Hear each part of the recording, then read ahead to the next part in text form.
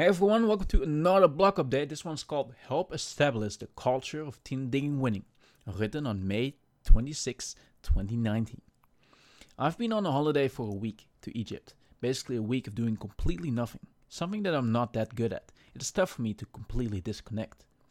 I still responded to messages of work, but halfway in, I decided that this week was for me and my family, and that work can have all my attention again once holiday is over.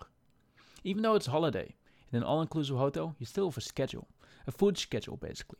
Breakfast in the morning, lunch in the afternoon, and dinner in the night. You live towards it. I feel like it wasn't the best place to disconnect to think. I at least wasn't really able to do so. But while I'm on the plane currently, all of a sudden a lot more thoughts and ideas start to flow in. Thinking about the direction I'm heading into. What is important to me. What is going well. And what can go even better. One of the things that really stood out to me is the culture of Team DiggingWinning. I personally think, looking at Discord for example, we have quite a special ambience. Cultures do not get the attention it deserves in most businesses and communities. The culture is actually everything. It is the foundation, the compass. You and me, we all play a part in that. Me showing emotions on stream, the process of first getting frustrated at every little thing and now getting better and better at handling situations, calling out people's bullshit, removing toxic people, you engaging in a positive way on content, helping us out in chat and in Discord, you sharing your experiences in your blog in Discord. I think we're doing a good job and I'm proud of it. But there's always room for improvement, and to be able to maintain the culture, I think it is important to make clear what our culture is to ourselves and the outside. Having said that, I would like to work as a community even more than we are already doing.